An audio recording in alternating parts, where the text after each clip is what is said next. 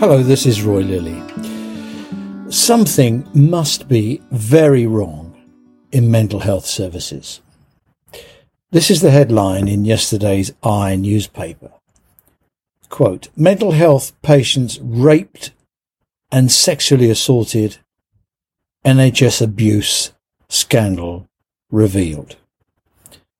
They go on. Tens of thousands of sexual assaults and incidents have been reported in NHS-run mental health hospitals as a national scandal of sexual abuse of patients on psychiatric wards can be revealed. Almost 20,000 reports of sexual incidents in the last 5 years in more than half of NHS mental health trusts. Now, I make that over 70 a week.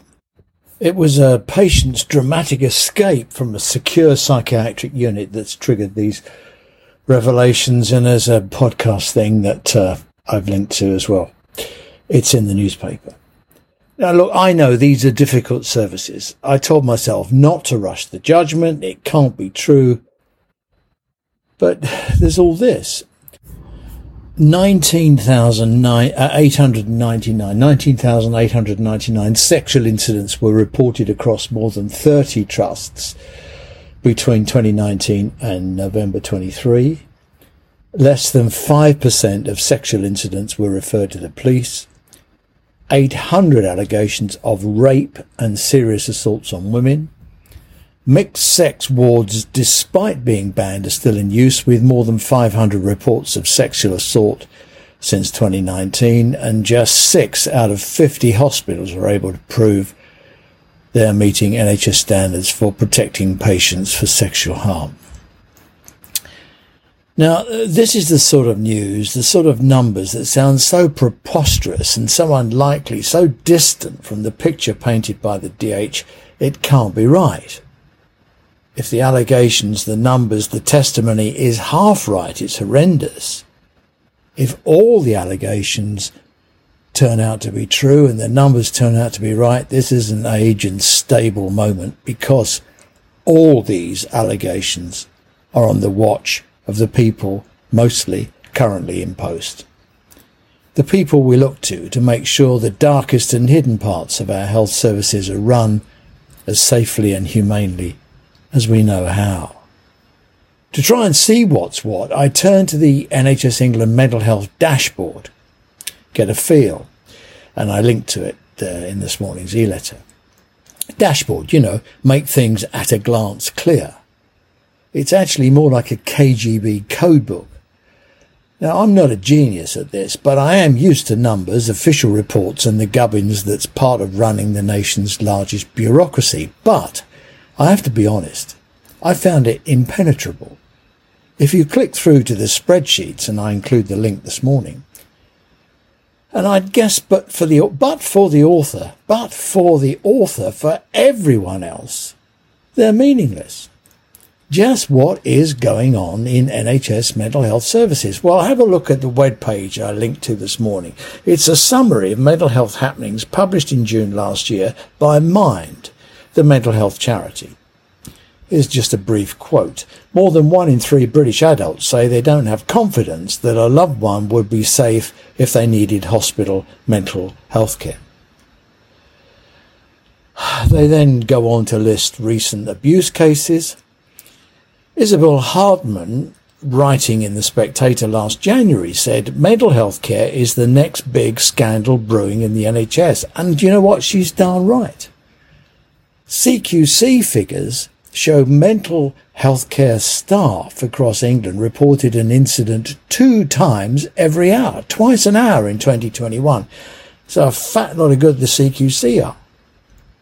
There's a litany of failure in an HSJ article, which I also linked to this morning, in which it emerges High Secure Rampton, on the grounds of safety, was prevented from admitting new patients without CQC approval. It's like the blind leading the blind.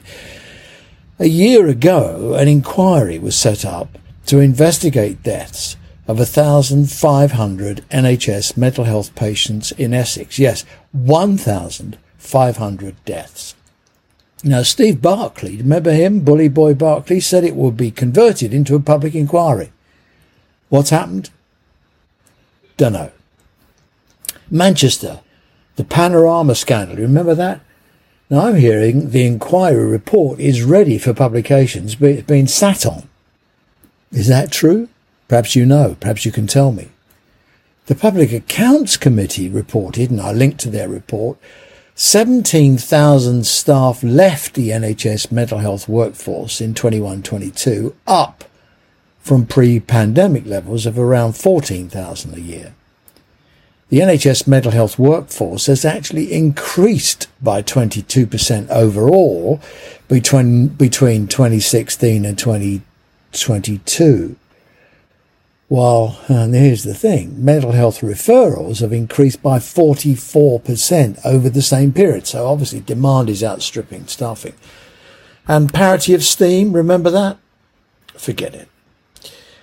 Now, having worked in mental health services, I know them to be unbelievably challenging. We're dealing with seriously mental ill people whose conditions can make them unpredictable, violent, and sometimes dishonest. They're also vulnerable, fragile, and deserve our most skilled and supported colleagues to be at the raw front end of care. All of which can conflate into turbulence that's easily misread. But ignoring these repeated and persistent warnings, often duplicated in the foolish belief we can sort this mess out, we're on top of this, it's getting better, it's improving, is what dug the post office board into a hole from where they excavated and buried the truth, and along with their reputations and the life chances of the innocents.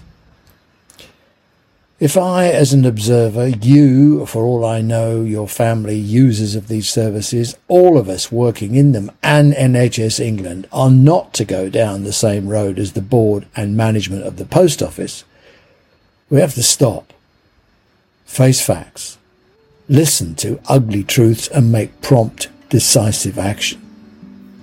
From what we've heard about mental health services, they're dangerous, unstable places. Heaven knows what they're like in the places we're yet to hear from. Thanks for listening. This has been Roy Lilly, and I hope we'll speak again soon. Bye-bye.